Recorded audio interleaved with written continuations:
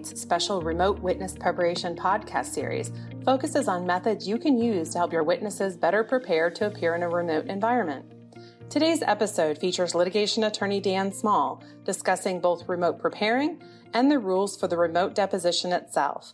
He reminds us that the parties and the witnesses should not ease up on the normal rules for depositions just because everyone is not in the same physical room.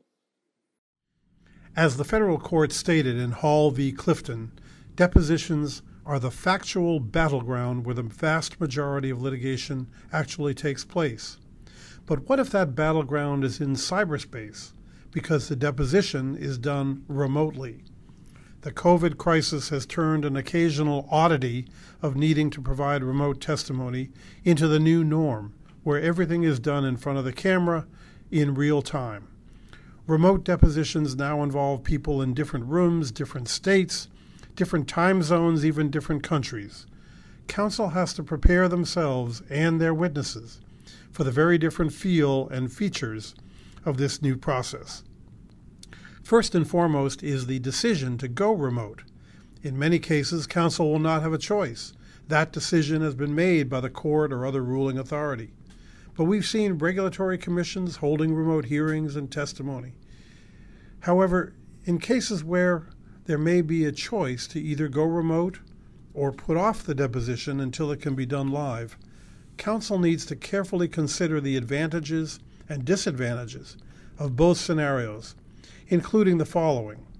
First, costs. A remote deposition may actually be significantly less expensive than a live one, particularly if there are travel or other expenses that would be incurred for live testimony. Documents. In a document-heavy deposition, doing it remotely takes significantly more preparation and coordination. In a live deposition, you can get away with thumbing through your files for a document you may not have anticipated needing to show it to the witness. It can be much more difficult doing that remotely. As I mentioned in the first podcast of this series, I highly recommend creating a well-organized document binder for both you and the client to easily reference if you plan to use documents for remote depositions or other online testimony. Quality.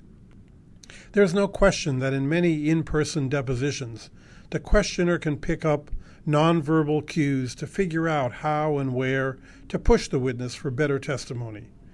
Moreover, the intensity and focus of the live event can lead to better testimony on both sides.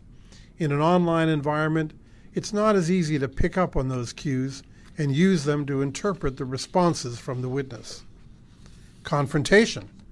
In depositions where it may be important to confront the witness, either with tough questions or with documents and transcripts, there's little doubt that face-to-face is more effective. On the other hand, if you are representing the witness, there may be advantages to avoiding the added intimidation of a face-to-face confrontation with opposing counsel. If you know there will be contentious issues and you're required to use remote testimony, spend extra time preparing your witness and have them practice responding to tough questions on camera, including teaching them how and when to indicate if they may need help or guidance from counsel. Credibility. There are times when the witness has to tell or explain a difficult story, and the added credibility from looking people in the eye may be of value, so the delay to wait for a live room or courtroom may be advantageous.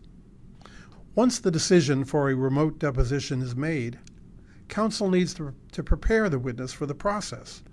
The parties and the witness should not ease up on the normal rules for depositions just because everyone is not in the same room. But it can make recognizing and enforcing those rules more challenging.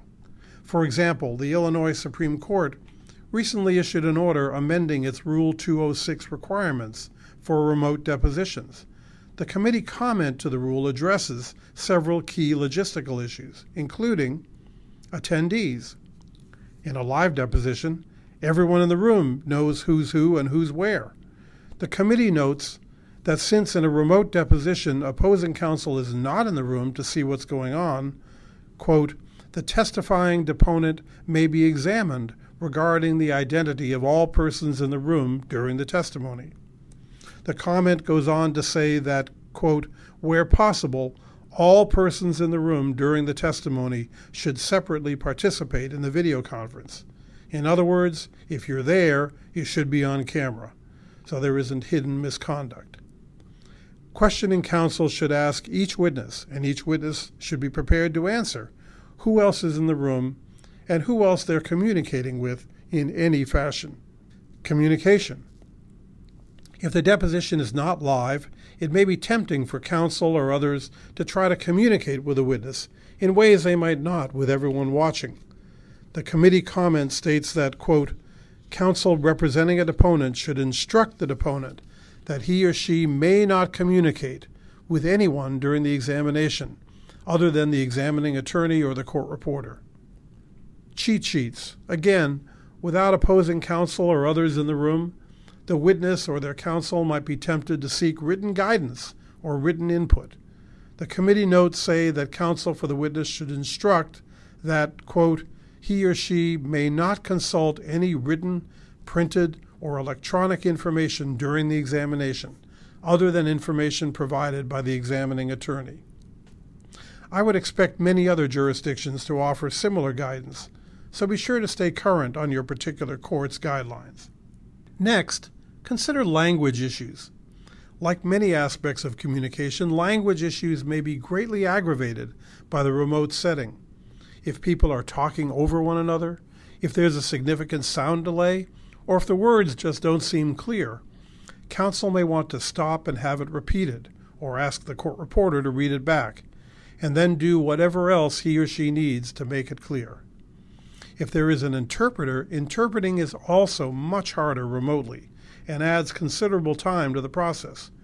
Make sure there's someone on your team who speaks both languages and can confirm in real time that the interpreter is getting it right. Stop and interrupt if you're not sure or if a correction or clarification needs to be made.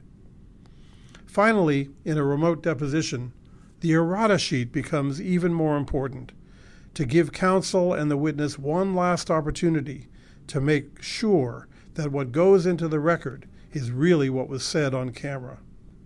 Finally, consider the challenges of communicating within your team. My Holland and Knight colleague, Tara Kaushik, recently wrote a great blog about her experience conducting a remote evidentiary hearing, and much of it is equally applicable to a deposition. On this issue, she advised, and I quote, strategize in advance how you can confer offline with your client, your witness, or co-parties counsel in sidebar conferences during the hearing. You may want to make sure that you have more than one phone in the room for texting or calling as needed, or a separate laptop with a separate video conference set up for strategy meetings during breaks. Many cases these days are won or lost at the deposition stage. Doing a deposition remotely presents new challenges to an already difficult environment for witnesses and counsel. Work with your witness to anticipate and prepare for those challenges. Thank you for listening to Holland & Knight's special Remote Witness Preparation podcast series featuring Dan Small, a litigation partner who focuses on internal and external investigations, witness preparation, and white-collar criminal matters. His popular CLE programs on witness preparation and other litigation topics can be arranged through the Professional Education Group at proedgroup.com. He's the author of the ABA's Manual on Preparing Witnesses, and he also welcomes input on this and other podcast programs at dan.small@hklaw.com.